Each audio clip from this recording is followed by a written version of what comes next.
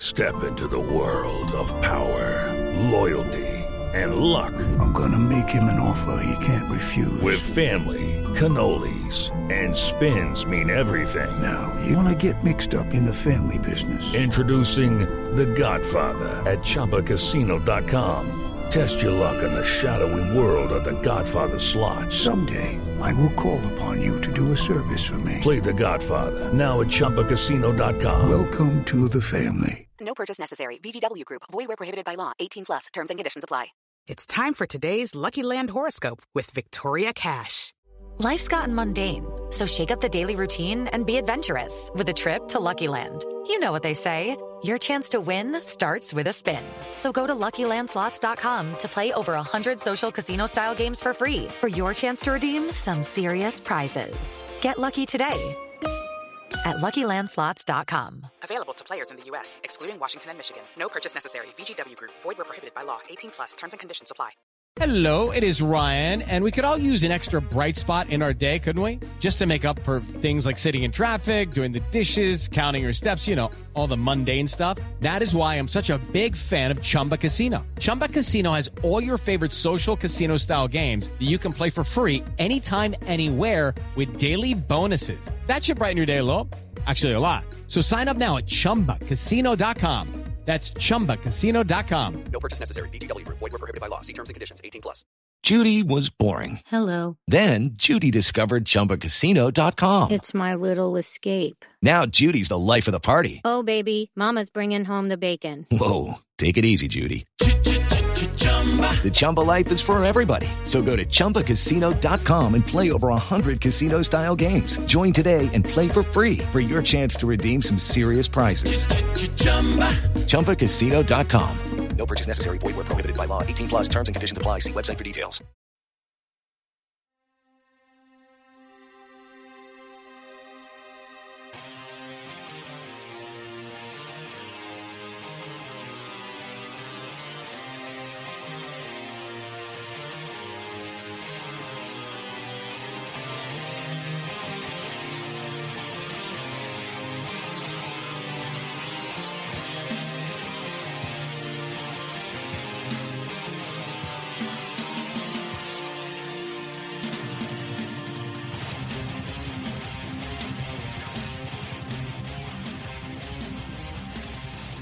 Salutations, Mets fans, and welcome to this week's edition of Amazin' Avenue Audio, the official podcast of your SB Nation New York Mets site, Amazin' Avenue.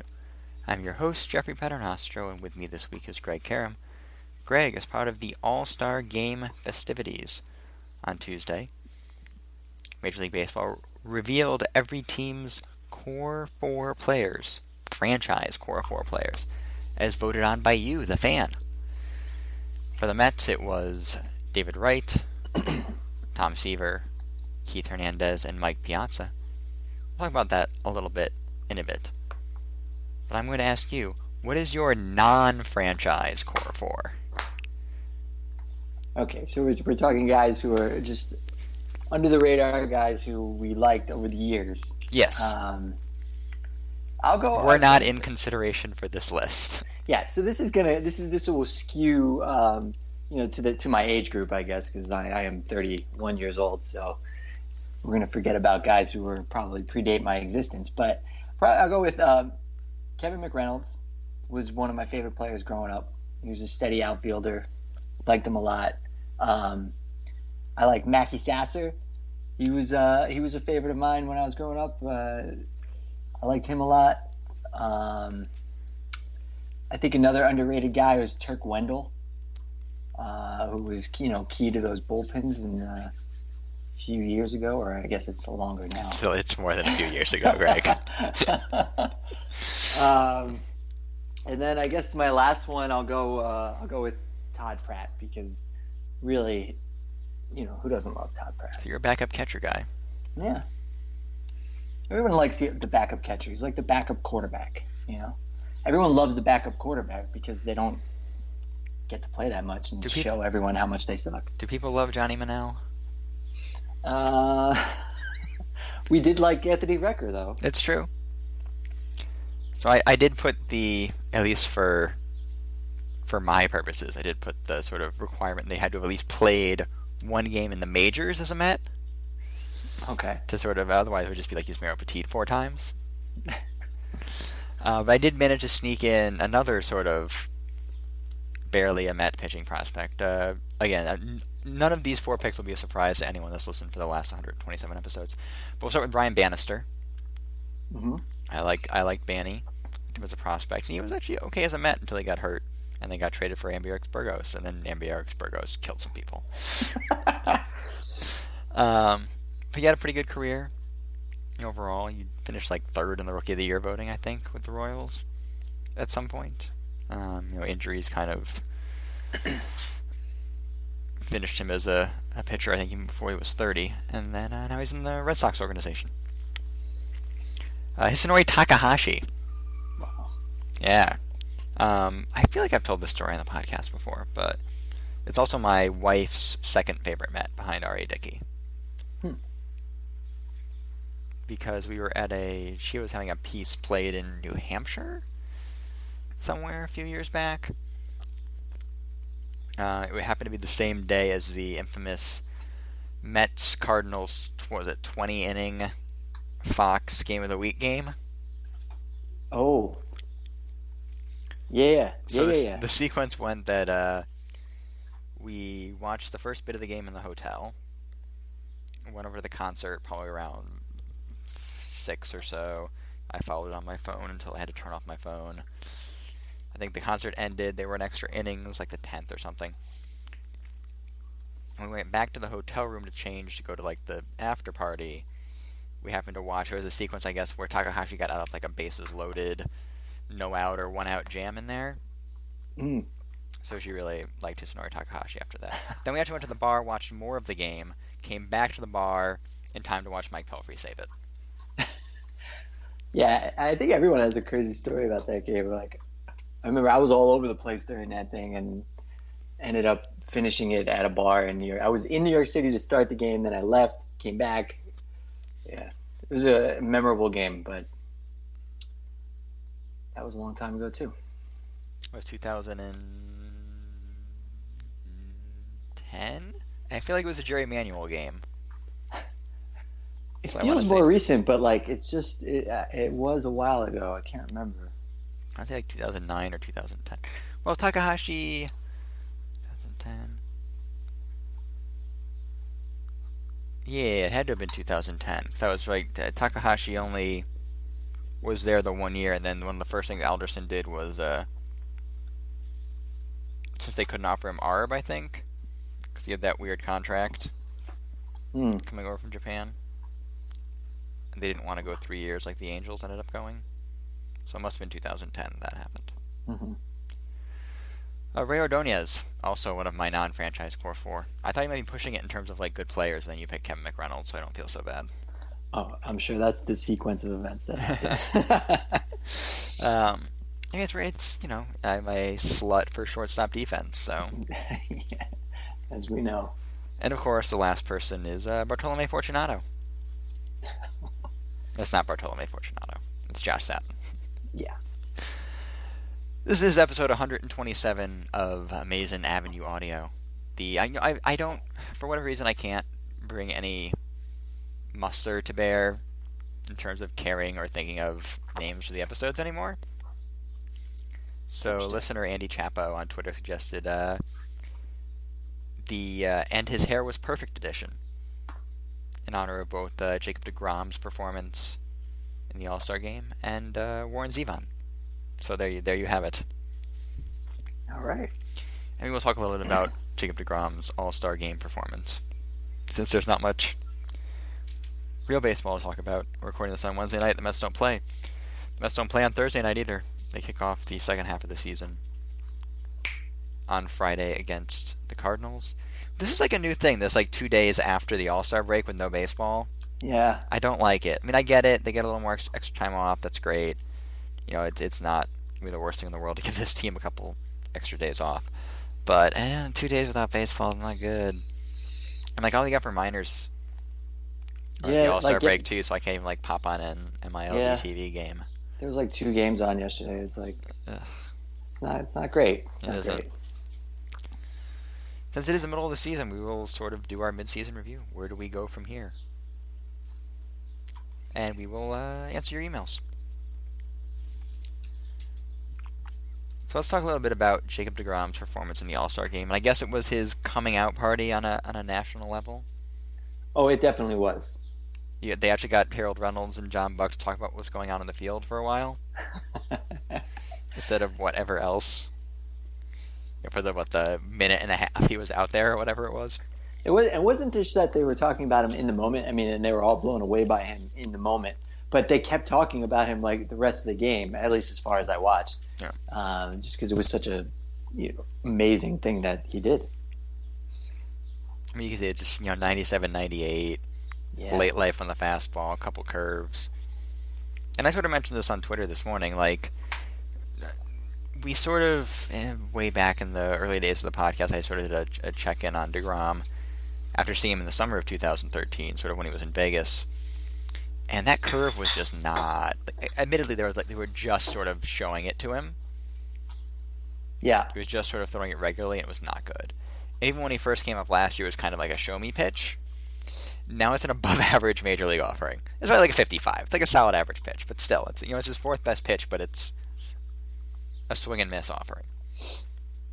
Yeah. Well, coming into the 2014 season, he was not sure which breaking ball he wanted to roll with. He was going between a curve and a slider, and they weren't sure which way they wanted to go with them. And so, in the end, I guess they just decided, let's do both. They tweaked the slider too. He's throwing the now justifiably famous Orthan slider. Yeah. And the curve's gotten a little tighter and a little sharper as well. And of course, I think the changeup is a very good pitch that wasn't a very good pitch even when he first got called up last year. And the velocity just keeps going up. And he was sitting 97-98 in the All-Star Game, which is, a one-inning burst with the adrenaline going. But, saw him in the summer of 2013 at 91-94, and that is not like he's sitting 94-96 now. Yeah. And they said, look, we were all wrong about Jacob deGrom. I've said this on the show many, many, many, many times. Just sort of to see a guy improve in that many separate areas. No, it's incredible. It's crazy. And it's just with him, you're seeing a trend of guys coming up and just seemingly getting better. Dan Warthen might be a really good pitching coach. Yeah, it's definitely something worth talking about because between Harvey, Harvey took an extreme leap, but the leap that deGrom is taking is probably even greater than what Harvey took because Harvey was a top 25 prospect when he was coming into the game. Yep. deGrom wasn't even. He was making like honorable mention top 10 lists, and that was like the high end. So. I think I had him probably like 11 or 12 before the 2014 season, if I had to guess. Something I could easily go back and check. But. Yeah, I think that people on the site were probably a little bit higher on him than like he was nationally. I know that the highest guy on him nationally was probably Keith Law. Yes, just ask him. Yeah, he liked him a lot. But other than that, you didn't really see anybody talking about him. And I think even Keith, I saw him more as like a mid-rotation starter. Yeah. And there's just a quote at Lake Baseball Prospectus, in there what's the scouts are saying segment today. Like, I completely wrote off Jacob deGrom. I was an idiot. Yeah, pretty much. Yeah. But getting back to the curve, he's getting a 15% swing and miss rate with the curve right now. That's pretty good. Better than the slider even. Yeah, that's pretty good. The slider was the laggard last year. But I think that even that pitch is taking a step forward this year, too. He's throwing it harder this year, as we saw in that Warthen slider piece. Yeah. But sort of getting to Dan Warthen, too, it's not just teaching the Warthen slider, per se. That's certainly been a weapon for a number of guys. Harvey, Wheeler, DeGrom, Familia, Mejia. I still think probably Colin McHugh on some level. That's one of my pet theories, yeah, that sort of they taught him the Worthen slider before he left, and if you look, he always kind of had like the hard slider cutter pitch, but it got better, it got harder, and he started throwing it a heck of a lot more when he went to Houston. I'm sure there's some other intervening things that happened there as well. Oh, sure. I mean, he also made another stop in between there. So. He did in Colorado.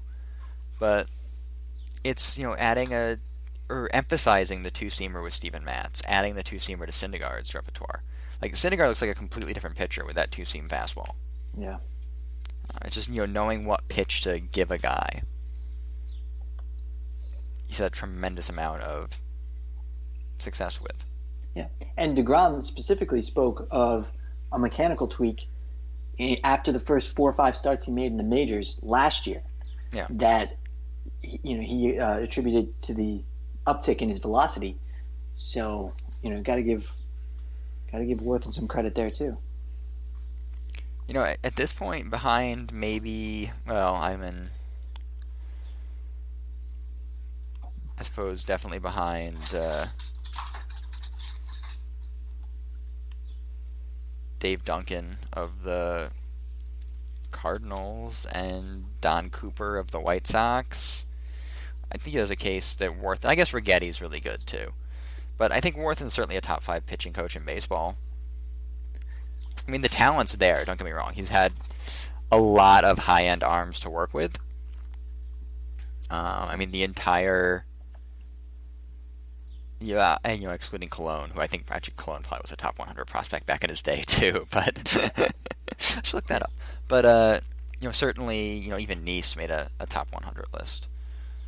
But more high-end guys like Matz and Syndergaard and Harvey and Wheeler, and J.R. Familia was a top 100 guy too, certainly. So he's had premium arms to work with, but those guys bust at a pretty high rate as a general rule. And he's turned them all into very good major league pitchers to varying extents. Yeah. Yeah.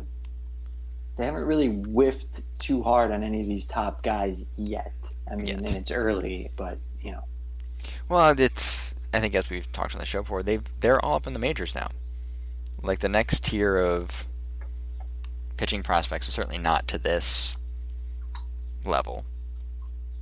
Right. Bartolo Colon was the 15th best prospect in baseball before the 96 season, 14th best before the 97 season.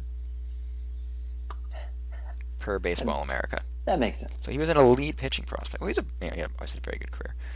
Let me take a quick little peek here. So yeah, before the 96 season, he was a 22-year-old in the Carolina League. Yeah, 152 strikeouts and 128 innings, 1.96 ERA. And the year after, between, mostly in Double-A, but a little bit in Triple-A. He pitched to a 2.57 ERA and struck out 75 batters in 77 innings. It's pretty good. Yeah.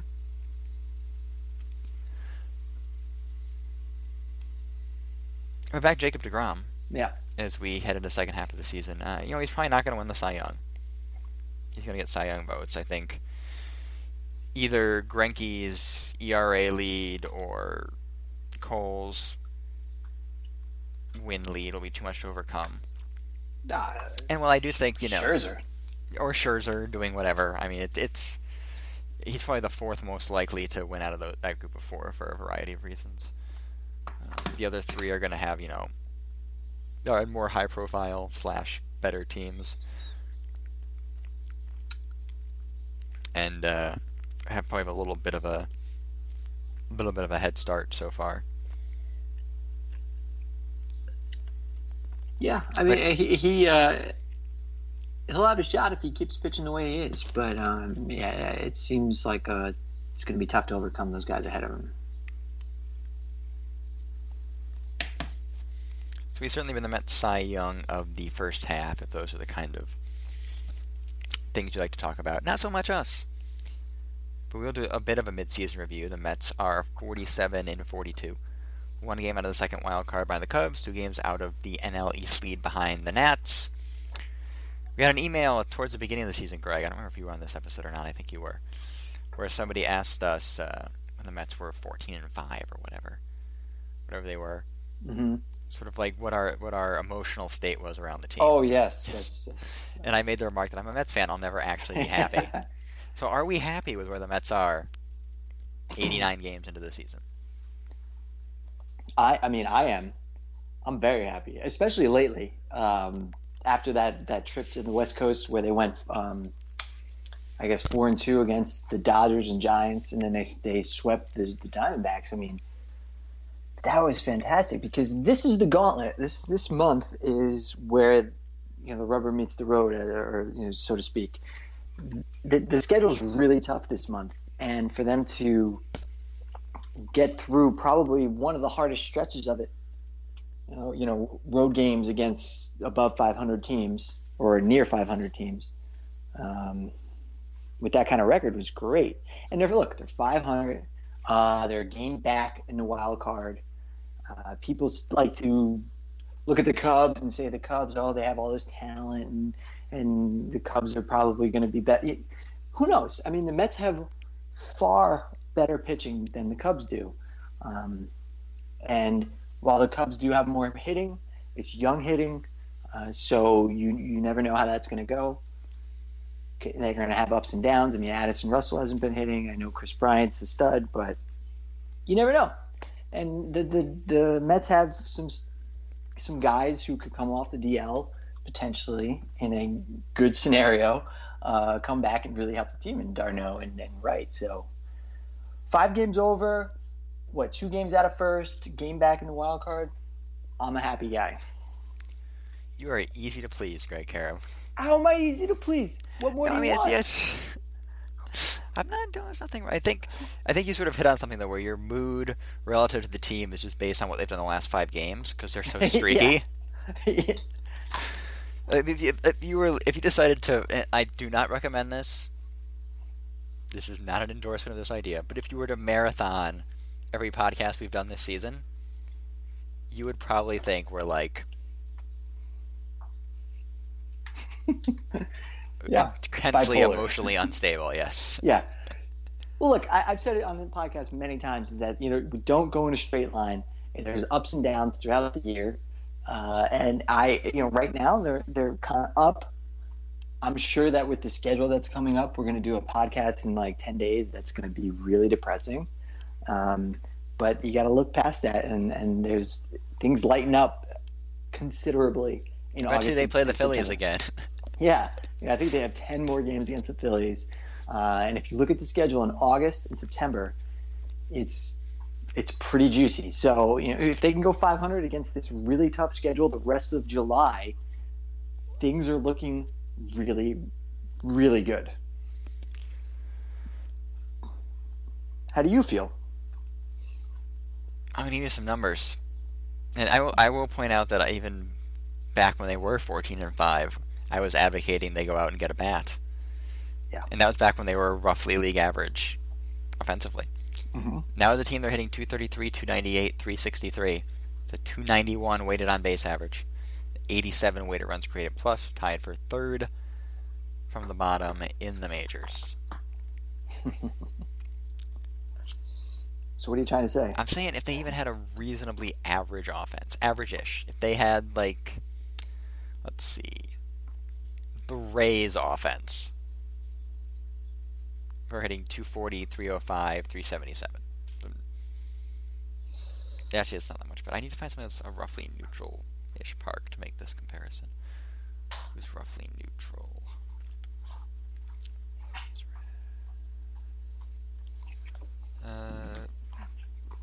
If they had the... I'm going to say the Braves offense. I don't want to say the Braves offense. If they had the Twins offense. 250, 300, 400. Yeah. 94 weighted runs created plus. Look, they have the third best... Was they 34-5 when they score 4 runs?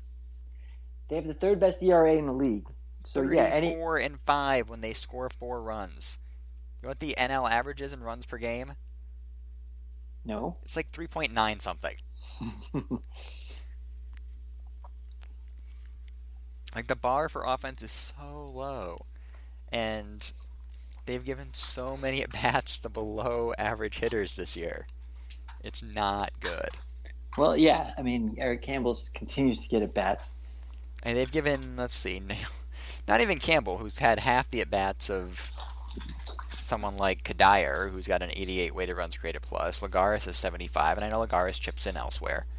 You know, Ruben Tejada very quietly being back to not a very good hitter. Yeah. You know, Plawecki and Campbell have been really bad with the bats, and they've gotten between them about 330 plate appearances. You know, of the players they've given more than 100 plate appearances to in the first half, exactly 3 of them are above average hitters: Granderson, Duda, and Murphy. Oof. That is not good. And that's easily fixable. We're not talking about Troy Tulowitzki here. Like, this is a they're one more pitching injury or one bad turn through the rotation from being a 500 team again. They need to figure out a way to win a couple, like, 6-4 games. I agree. I'm not disagreeing with you. And are you really going to bet on, like, the injury returns? Well, look, Darno's going to come back. Yes, he's had a broken finger and a hyperextended elbow. Eventually, that kind of stuff is going to eat into his offense in the short term, at least. Well, look, in the worst case scenario, Plek, he's been hitting better lately. He's been coming around. He has been hitting better lately. I'll give you that. Yeah, and he's a decent receiver. Baseball Reference fucking loves his defense. Yeah, above average framer. So they haven't taken a hit in that regard, and you know, who knows how much value that adds. It could be a lot. Look, I'm optimistic about the team. I mean, come on. I would like to see them go out and get a bat. There's plenty of guys who, you know, like James Cairo for the site, you know, this week, that Marlon Byrd would be a good trade target. And in the sense that he is a guy whose contract is expiring, probably, you know, he's not a qualifying offer candidate or anything like that. So just you could probably get him for not that much. And when I say not that much, you know, not one of the top pitching prospects, you know, on the team or who are now in majors. So there's guys to be had, and I would like to see them at a bat. They need to go out and get them. Yeah. No, I'm with you. I'm optimistic, but I still think that they need to do something because they, you know, like you just pointed out, the offense is not good, and it could use improvement. And there's guys to be had. There's, you know, on teams that are not doing well. You know, the Brewers, the Reds, you know, these teams, the Padres. They have players on these teams that can be had, and you know, for not that much. You know, what's a Will Venable going to cost you? You know, stuff like that. I mean, we are literally at the point where going out and getting like a Will Venable or a Marlon Byrd or you know, even an Aramis Ramirez, if you look at his recent performance, would be a major upgrade over what they're rolling out there right now. Yeah, Aramis Ramirez has already said that he's going to retire at the end of the year, so the Brewers have no real incentive to keep him. I agree with all of this. I do want to do a little bit of I'm looking over sort of these names, and I feel like we talked about most of them a fair amount this season. One guy we haven't talked a ton about is Juan Lagares. Do you consider his first half disappointing? Do I think it's disappointing? Absolutely. I think that he's let you down with the bat. He's been very poor with the bat. So has he?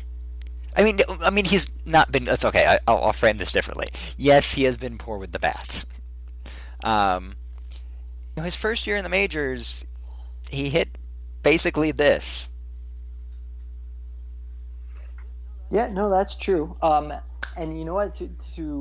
We haven't really delved into exit velocity and all that kind of stuff, and who knows how much it is meaningful. But Juan Lagares ranks very well in terms of exit velocity. I think he's got like close to a 91 mile per hour exit velocity, which is well above average for the league. So there's a chance that he has been unlucky. Well, I mean, it's so far. He's still over a 300 batting average on balls in play. And I think one of the sort of caveats you have to take into exit velo is that swing has no loft to it. Yeah, so it may come off his bat very hard, that. But it's still going to be a single. Maybe a double up the gap. Yes. That's exactly right, because I've been noticing, like in the early goings of the season, he was smoking balls, but they were all ground balls. And so, yeah, you're absolutely right. And look, if you look at his sort of peripherals the last couple of years, his walk percentage, or his walk rate was 4.8% in 2013, 4.4% last year, 3% this year. His K rate's gone down in the last 3 years, 22.8%, which is above or below average, depending on how you look at it. Not good. League average is around 20%, to 19.2 to 18.1 this year. You know, the ISO's down a little bit, but really if you look at the difference, it's a handful of doubles. You know, his weighted runs created plus 2 years was 76. It's 75 this year. He was a 3-win player in 2013, a 4-win player last year. He's on pace to be roughly league average this year. And really the only difference is 10 to 15 runs of defense. You know, okay, so I see what you're saying. Well, I mean, I think you're right. So, yeah, we all kind of hoped that he would either hit about as well as he did last year, or maybe the bat would even take another step forward. But at this point, you know, he's 26. Yeah, but not even with the bat. Not even just with the bat. He's not. Earlier in the year, I'd say that lately he's been playing a little bit better in center. But earlier in the year, there were some balls that he didn't quite get to. I think I read the Jeff Sullivan piece too. And here's the thing. Okay. No, but it's for stuff like that. It's a function of opportunity. I know there was like stretches in 2013, 2014 where it seemed like 3 times a week he'd go deep into the gap to make a play. But they're just not hitting. The last 2 years were an outlier. Right, they're just not hitting as many balls where he has the opportunity to make those big defensive run-saving plays. If you look at the numbers in terms of his ability to turn balls into outs in his zone, they're completely indistinguishable from the last 2 seasons. Yes, the arm is worse. I mean, that's certainly part of it. He's hurt. The arm is definitely worse. He can't throw. We know this. I don't think he's been an appreciably worse defender. And there were a couple noticeable balls like deep in the gap he didn't get to. Stuff that like clanked off his glove. But, you know, his revised zone rating is higher this year than it was the last 2 years. You know, he's on pace, in sort of intrinsic in that, he's on pace for a similar number of plays outside the zone. You know, his inside edge data is comparable to the last 2 years. There's nothing that really stands out to me that says he's a worse defender this year, and I've watched most of, if not all of the games. I think he's still an above-average center fielder, a plus center fielder. You know, one of the best center fielders in baseball. But because UZR is not spitting that out, I can't convince anyone of it. No, I'm serious. No, look, so he's gonna end up as like a 2.2 WAR player this year, and everyone's gonna think it's a step back from the last 2 years. I just don't know if that's true. Well, look, yeah, okay. And okay, so do you think he's played better lately defensively because his metrics have gone up, or do you think he's actually been legitimately better in the field? He's made more plays. To my eye, earlier in the year, he wasn't getting to a couple of balls. That's what it is. It's literally a couple balls. You're absolutely right. It's 3 balls. I can remember distinctly 3 plays that he didn't make. The arm is definitely an issue. It is. Though. I don't disagree with that. Right. We can't discount that. So, but yeah, look, the underlying numbers in his batting stuff are still the same. You know what? Look, you've convinced me a little bit that really we're getting what we should expect from Lagares. I mean, I've always thought he's more of like a second division starter guy, and the defense is going to be a function of opportunities to a certain extent. Yeah, but the defense overall, it's still great. Yes, I mean, absolutely, it's still great. And look, and all you have to do, I mean, speaking of the Padres, I mean, look, that's a team that had no plan for center field this year, and their defensive metrics have been, hideous. I know we can't really do in-season defensive metrics. It's tough to quantify, but look, there's a ton of value in having a plus defensive center fielder, especially in an outfield with Granderson and Kadire. I agree with all of that. And I think, I think he'll hit a little better in the second half. Like, superficially. There'll be a little more power, maybe a little more BABIP. And he'll end up around, 250, 290, 360. Which, again, not sexy, but above average regular. Or average-ish regular. Average to slightly above regular. I just think, the demise of Juan Lagares was greatly exaggerated. And the funny thing, so the other funny thing is, of course, those pieces are getting... There were a fair amount of pieces written when he had like a -1 DRS or whatever. Well, yeah, that was a little crazy. And then it immediately went up in like 2 weeks. But there's a lag time on some of those stats, too, getting updated. So while people were writing his demise, he was actually, by the metrics at least, putting up better range factor numbers. Yeah. And I never bought into the idea that he was a below average defender like earlier in the year. Like, that was crazy. The balls that he wasn't getting to were balls that were remote possibility of getting to. But granted, he would get to them in the previous 2 years. Anyway, I'm with you. I think that he'll be fine. So with that out of the way, what is your favorite moment from the first half of the Mets season? Or your favorite thing? It can be a game, it can be a moment, it can be a player. Well, since you said moment, nothing compares to the first game that Harvey was back at Citi Field. I was there. The crowd was insane. Everyone was on their feet. I think I've told it before. Everyone knows what happened. But in the first inning, he comes out, strikes out the first two batters, and like the crowd was it was the most electric I've ever seen Citi Field. It was really great. And then he did give up a home run to Chase Utley, which I think is probably the only ball Chase Utley's hit over the fence all year. But the air that just got sucked out of the stadium was comical.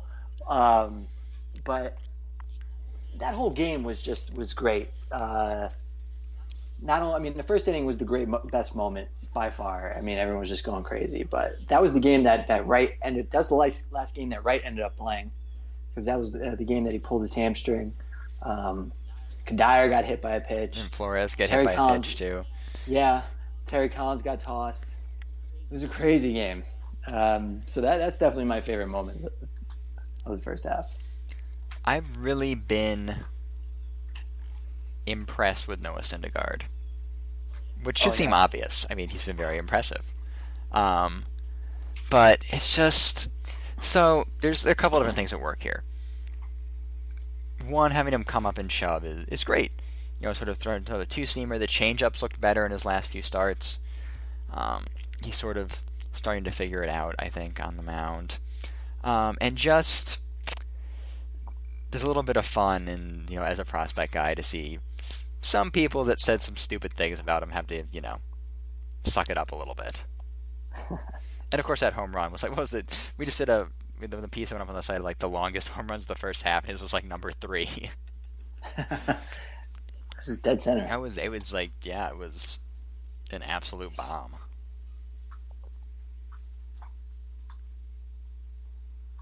Yeah, he's been very impressive. He's outdone my expectations for him by a lot. His first 4 or 5 starts were more what I expected, sort of up and down, struggled with efficiency, and then all of a sudden it's just like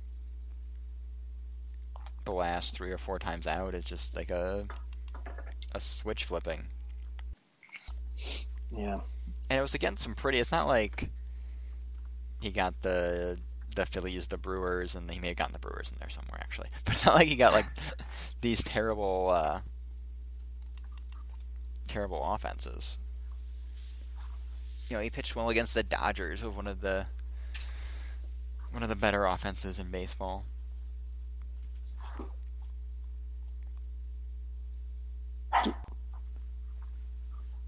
Interesting, he has the fastest fastball among starters this year, I believe, as well, by Fangraphs or by PitchFX, by a fair amount. He's averaging like, what, 96? I think it's 97, actually. It's either 96 or 97. It's something like utterly ludicrous. That's my dog. Yeah, of course it is. He's absolutely insane right now.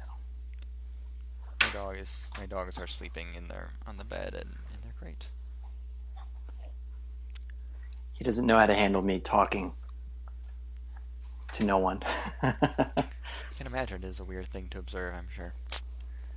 Yeah, no, look, he had the Arizona, who's not a terrible offense, but, the Dodgers before that, so only gave up 1 run to them, so yeah.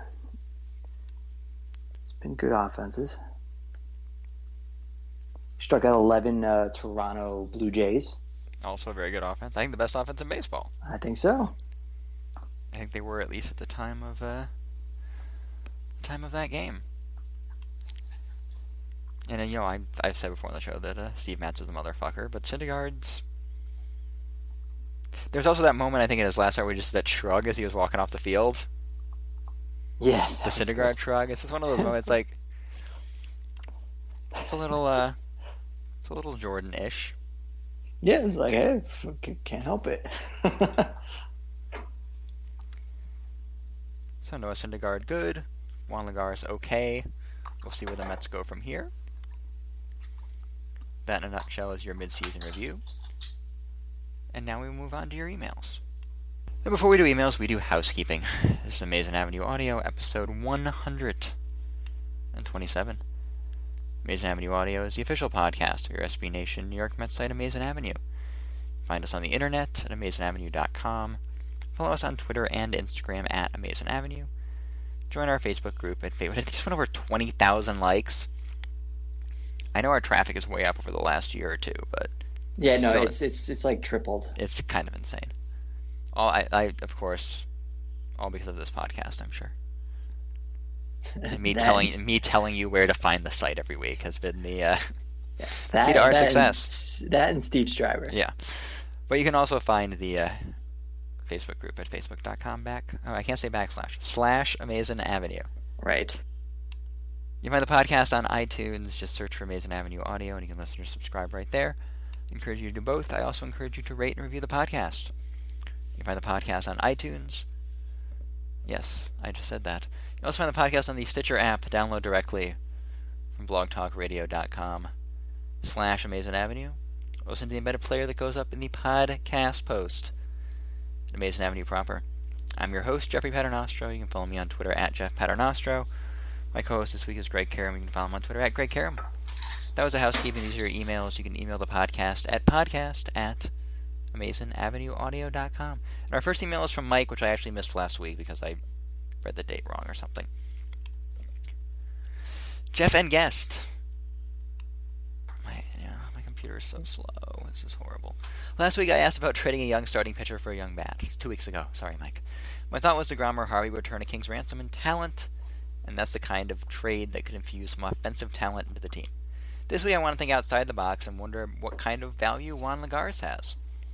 I know his offense has been atrocious. Yes, see first segment. And his arm probably needs surgery. Yes, see first segment. But he's still young, 26, very affordable and controlled until 2019. His defense is elite.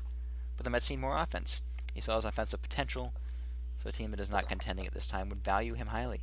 Maybe a team like the Brewers, perhaps for Gomez. It seems like Lagares is not enough, so maybe Gesellman and like a top 8 to 12 player. I assume he means prospect. So would you consider trading Lagares, and if so, what kind of value do you think he has?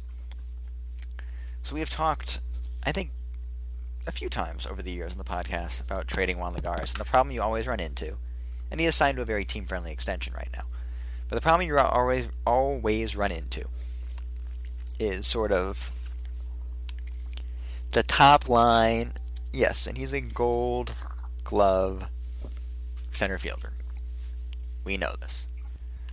But the problem you run into when trying to sort of sell a Juan Lagares trade to another team, or when that team has to try to sell it to its fan base for, say, Carlos Gomez, which is probably not going to happen. As we all know, we measure offense a lot better with more precision,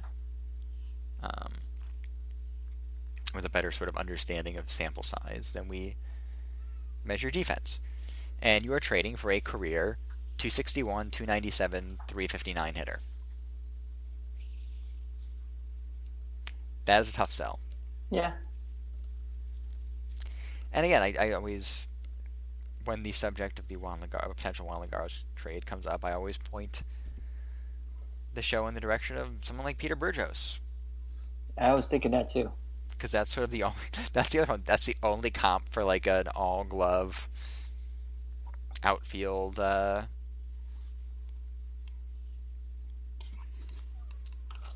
that got traded. Yeah.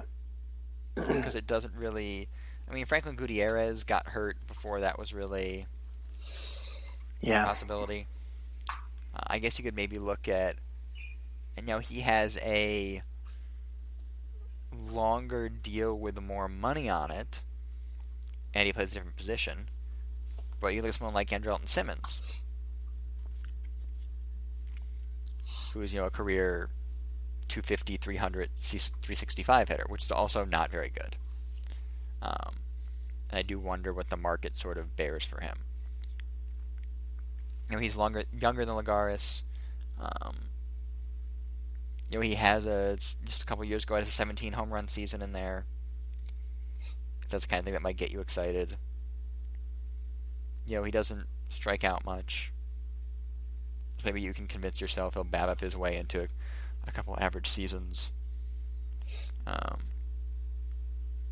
But I don't know what Simmons gets traded for in the end, either. And as much as it pains me to say, Simmons probably a better shortstop than Lagares as a center fielder. Well, Simmons is probably the best defender in baseball right now, right? Yeah, probably. He was just on the Fangraphs trade value. Of course he was. Yeah. We won't get into that. I'm trying to keep the show under 2.5 hours this week. And I just wouldn't look at trading him because you have him on unless you're going to get a huge return, because you have that team-friendly extension. Right. If he's the guy that lucks his way into a couple of good BABIP seasons, a couple of big batting average seasons, or he takes a step forward with the bat, all of a sudden you've got an incredibly valuable player. Yeah, which could happen. I mean, give him 1,000 plate appearances, maybe he improves. Well, let me ask you a question. Would you trade Juan Lagares for Justin Upton? No. Okay. So that helps gauge the trade value. Well, it's a rental. It is a rental. And would I trade Upton? Would I trade Lagares for Carlos Gomez? Yes. I would trade Lagares, Gazelman, and who's your 8-12 guy? Let's say Casey Meisner. For Carlos Gomez? Yes, absolutely. I would too. I think from the way the Mets are positioned, need to get that extra year on the back end. And I love Juan Lagares. As you know, I also love Carlos Gomez. Our next email is from JJ. Ahoy, Jeffrey, and definitely not a clever synonym for co-host. Firstly, many thanks to you for exhausting your vacation days and or your wife's goodwill. My wife's in Spain for 3 weeks. She's fine. To watch/scout low-level minor league games. Solely, I'm sure, for the benefit of Amazing Avenue prospect dorks. Your annual trips and write-ups and discussions thereof add tremendous value to AA's WAR website above replacement stat. Because you are kind enough to make these trips, and also because you host a podcast to which listeners may send electronic mail, I'm going to ask you questions about marginal at best minor league players by whom I have been in the past irrationally excited and to whom I consequently pay excessive attention.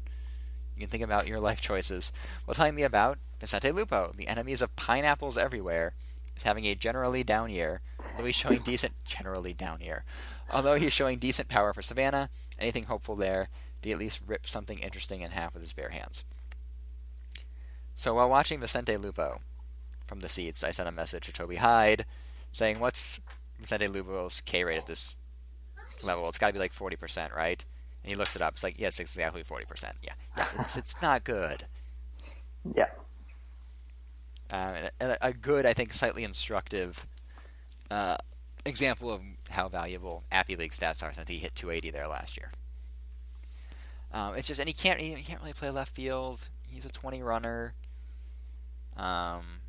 Look, he's only on anyone's radar because he matched into DSL, which is like, come on. That is the reason. And look, I'm at least partially responsible for that. Only because we paid attention and knew that it was happening. But yeah, no, not so much. He will be probably out of the org in 2 years. And won't get out of A-ball in the interim. No. John Mora, I emailed about this diminutive dude last year, and your response was basically Twitter shrug. But he's having a pretty good season, so I'm asking about him again. Can he play a passable center field? Does he have a fourth outfielder ceiling? No and no. I mean, he's a legitimately bad center fielder. Like, it's... You know, you see some guys, like Juan Lagares, and it's not fair to comp a dude to Juan Lagares. The ball, like, off the bat, Juan Lagares is, like, out of a cannon. Yeah. Off the bat, John Mora is a deer in headlights. Every time. Like, every time. Like, balls that aren't even hit that far from him. He just freezes on everything. And he's fast enough still to sort of make up for that, but it's not good in center field at all. Yeah. He's a little old for the level. He tries to pull everything. I mean, everything. So yeah, no, you're 0 for 2, JJ, sorry. Before we continue, I'll let my dog out of the room since he's whining.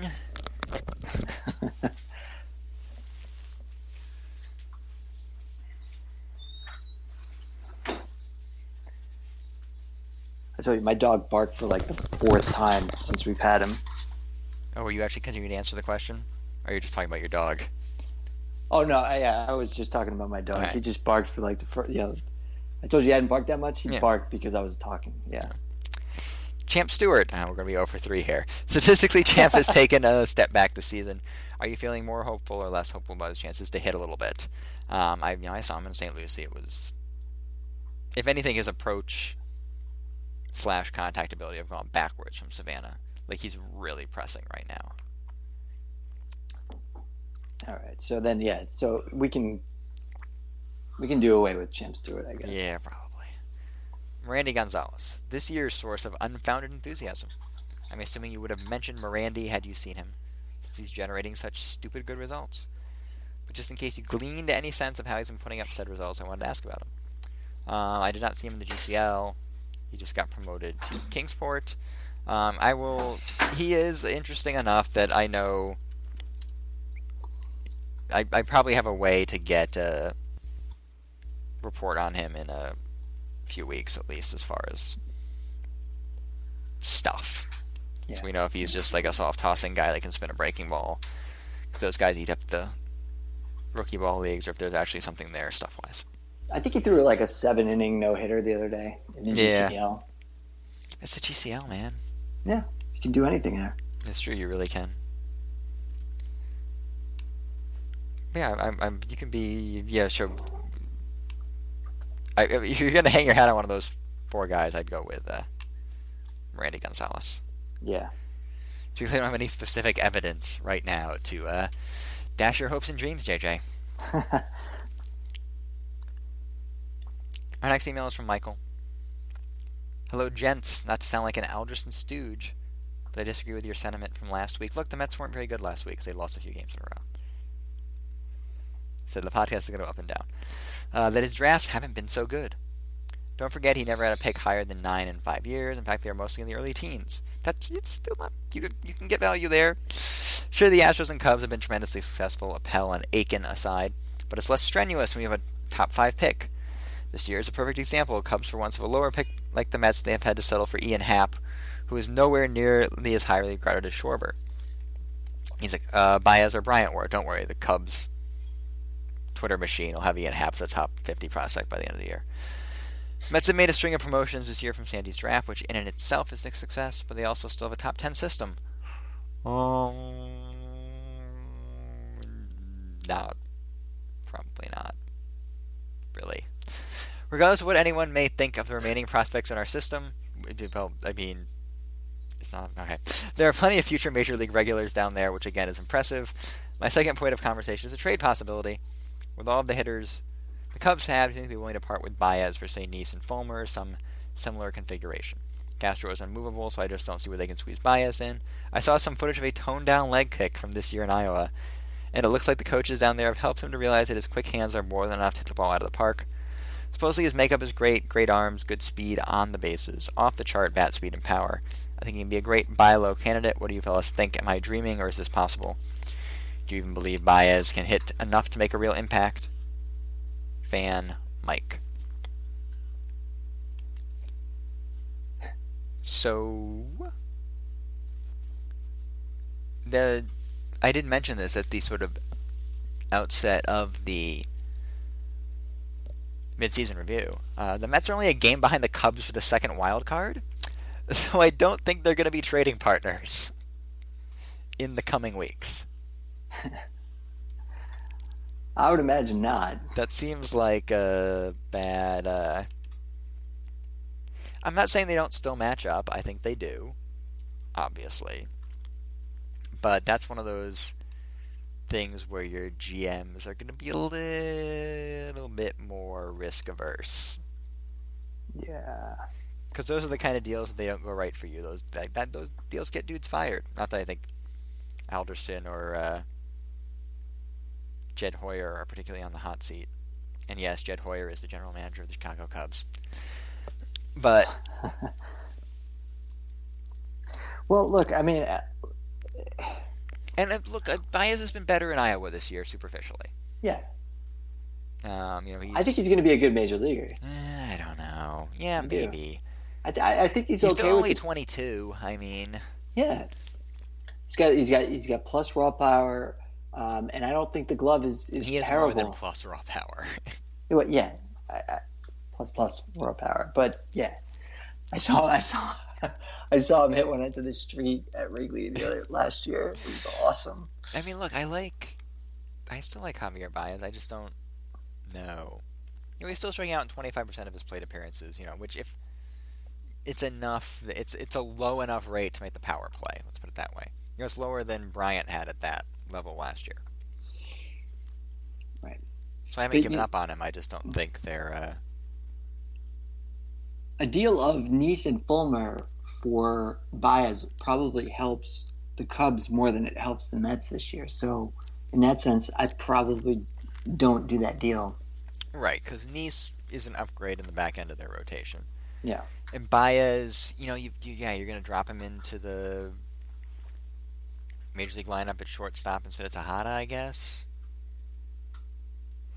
I don't... It's very, very high risk. Yeah, and... It might work, but it might not.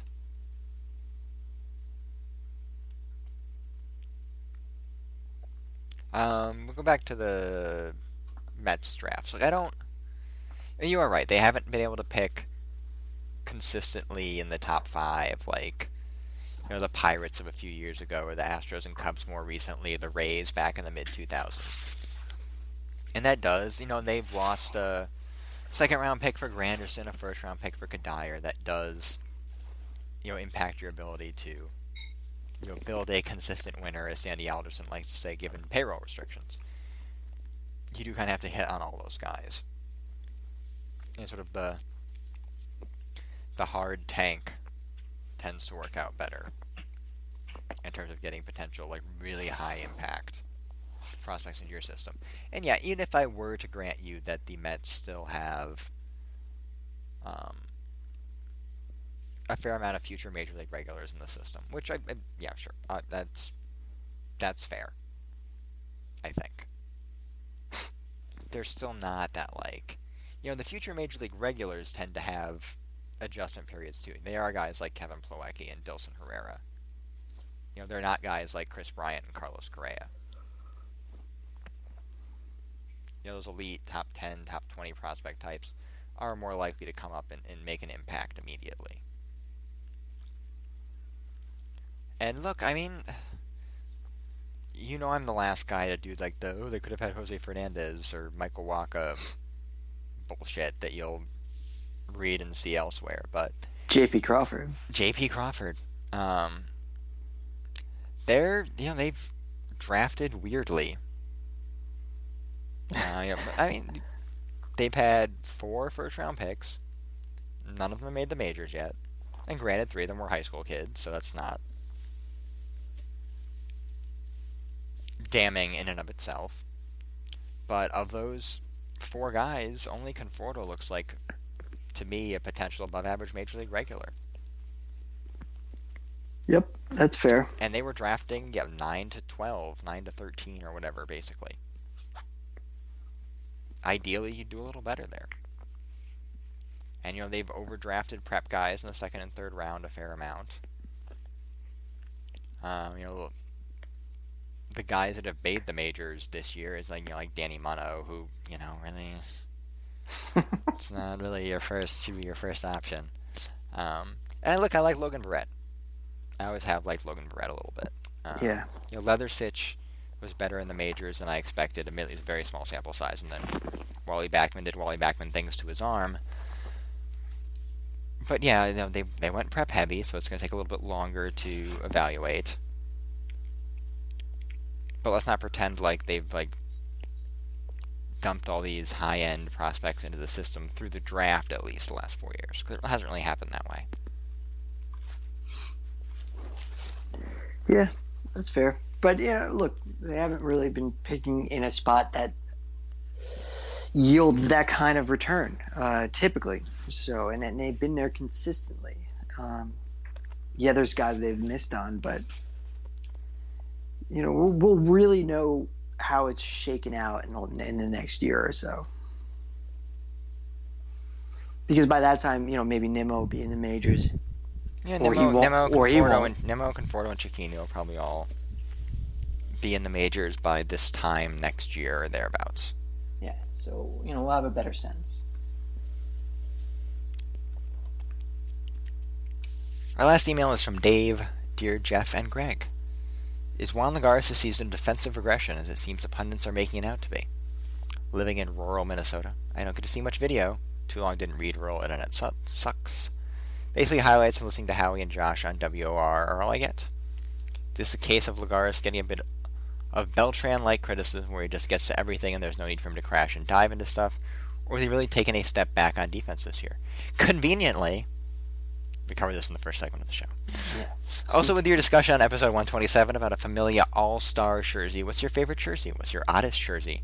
I don't know if I have a favorite of mine, but definitely the oddest goes to my Beloit Snappers Aaron Hicks. That's pretty fucking awesome. But as is well known on this podcast as well, I'm a bit of an Aaron Hicks fan. Cheers, Dave. Actually, right now I only have 2 jerseys in rotation. A black R.A. Dickey and a blue Bartolo Colon. That is it. I only have a right jersey. I've moved away from jerseys in recent years for whatever reason. I've moved more towards minor league Mets team T-shirts. So I have a Sand Gnats one I like that's bright green. I have a Binghamton Mets 2014 championship shirt. I just got one in St. Lucie with like the Beach Bum Mr. Met on it that they use for their logo. Yeah, that's pretty good. Do I have any other ones? I have my Rain Delay Mr. Met. That's like a Major League one. I think I have a Savannah Sand Gnats playoff shirt from a few years ago, like 2012 or something. That's sort of where my direction has gone. For whatever reason, now it's hard for me to get like those Majestic shirts to fit properly. You're at an odd size. I'm not. I'm like a medium or whatever. But for whatever reason, I don't know if they changed the cut in the last few years. But for whatever, they don't seem to fit me. They get really boxy on me for whatever reason. The Cologne one actually fits okay, and so does the Dickie one. But I've had some weird. I had a Nike Davis one that was really weird. Like the smalls tend to be too tight in the arms, and the mediums tend to be too boxy. Yeah, well, I'm not much of an apparel guy. I wear hats mostly. That's how I show my fandom. I've certainly had odd jerseys in the past. Lastings Millage, which I found at a Bob's store nearby.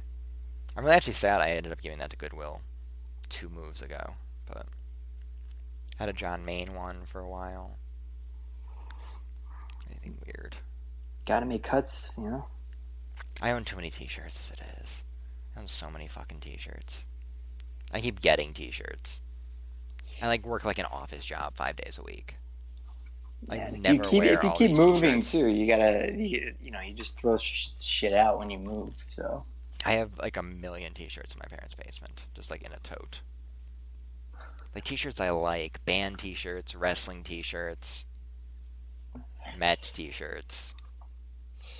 You just gotta cut it loose, man. Yeah, I know. I always sort of think in my head, I'll just I'll just keep those t-shirts in reserve for when these t-shirts start to rip. And I'll just have t-shirts and I won't have to buy more t-shirts, but I just keep buying more t-shirts, so it never actually... never works out that way. I gotta get a Yard Goats t-shirt too. Yeah. I've been meaning to get downtown to their pop-up store. I just haven't had a chance to yet. I know. I might want to get one too. And there's no good way to park. No good place to park in downtown Hartford. There's no free place to park in downtown Hartford. And I guess their little pop-up store is better selection than their online site, but... I do like that Beloit Snappers Aaron Hicks. I'd like to not many teams do minor league jerseys is a problem. I would love a Las Vegas 51's Steven Matz jersey. Or a Las Vegas 51. I would wear a Buffalo Bison's Harvey jersey. Yeah. Jersey. And a lot of these teams, as a general rule, don't do names on the back of the shirts anyway. I think only the Vegas 51s do, as far as Mets affiliates go. And I guess their GCL team too, which I think is just because they just use regular Mets jerseys. And so scouts know who these people are. Which I appreciated, by the way. Because they don't announce player names or anything like that. Yeah. Or even, they may have given us lineups. I don't know if they had lineup stashed somewhere or something. So those are your emails. Once again, you can email the podcast at podcast@AmazingAvenueAudio.com. And we will wrap things up this week with another dual soccer update. We'll of course start with IFK Gothenburg.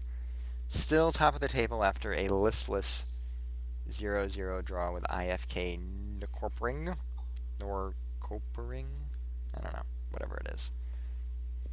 Should have won. They got a penalty in the last 10 minutes. Actually kind of a dodgy penalty too. It was very soft. And then they took probably one of the worst penalties I've ever seen. The keeper had it completely covered from the word go. No power, no placement. Keeper tracked it the whole way. Ended up 0-0. They're still top of the table by 3 points. And the schedule flips now. They started the second half of the season. So as it works out, they have Norrköping again this weekend. On the road this time. So we'll see what they can do.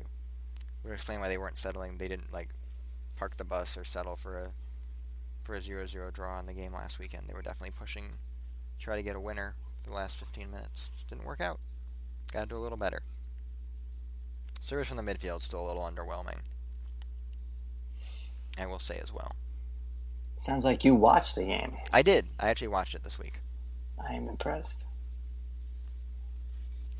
I believe they have, I don't know if it's official yet, who they're playing in I guess it's the second round, but their first round of Europa League qualifying yet. I think they're still in the midst of the first round. I think it's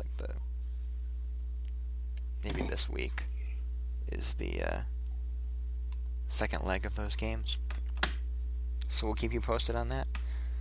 Sheffield Wednesday has signed another player. Added Ross Wallace on a free transfer from Burnley. Play on the wing. He played in their most recent friendly. Today, they've played a couple friendlies. It's very early on in the season. Season's ramping up. It's ramping up. We're less than a month from the first game of the season against Bristol City. That's August 8th. Have you been watching any of the Gold Cup? I have not. They're all like on when I'm at work, I feel like. Yeah. I watched one game. But I'll see what I can do catch this week. I didn't get to see the Copa America for the same reason. A few weeks back. Yeah, I just watched the final. I'm getting a little excited. I don't know. Like I said, I think before off air when we started, I think it's going to take a year to gel. Bring in a new coach, and a new system, and a new committee, and, like 8 new players. Some of whom are on season-long loan. Though supposedly they're being linked with Jordan Rhodes, so we'll see. Supposedly there's like a $9 million... I don't know if it's £9 million or $9 million bid in on him. Well, look, your expectations for the season kind of color a lot of how the season plays out for you as a fan. It's true. So. There's going to be top 6 expectations. So there you go. That's going to, and not necessarily from me, because I think I have to give them some patience, especially if it doesn't click right away. Though the Portuguese winger, Matthias, looks like he's legit from the reports from the couple friendlies. Granted, they've both been against non-league teams, but still.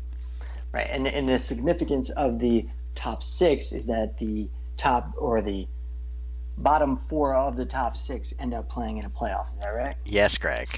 I'm just explaining for our audience. Yes, for our audience, yes. But to get somebody like Rhodes in, who's been a 1 and 2 striker at this level for basically his whole career. He scored 73 goals in 134 appearances for Blackburn.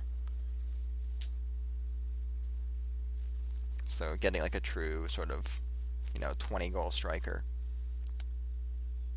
into the lineup, was going to be one of their major off-season tasks. So if they can get Rhodes, and again, this is just like Twitter rumors, and Twitter soccer rumors are way less reliable than Twitter baseball rumors, which aren't all that reliable anyway. That's actually pretty impressive. It is. But yeah, his last 3 seasons for Rovers and League, he scored 27, 25, and 21 goals. That's pretty good. It's not bad. He's a proven goal scorer at this level, as they like to say.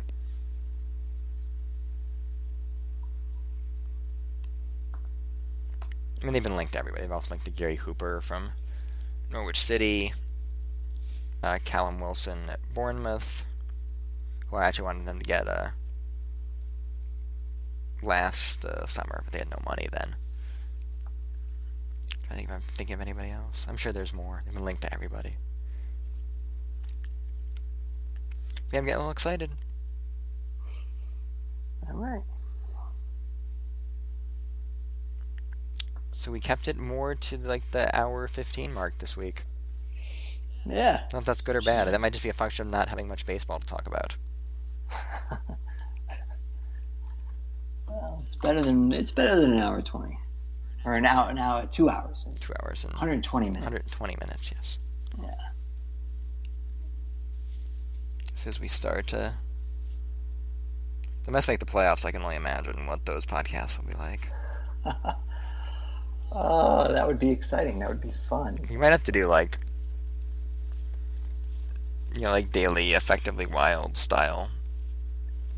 You would pods actually for the playoffs. After you'd have to have a podcast after every game. Yes, that's probably accurate. But until that happens, you'll have to wait a whole week or thereabouts for another edition of Amazing Avenue Audio.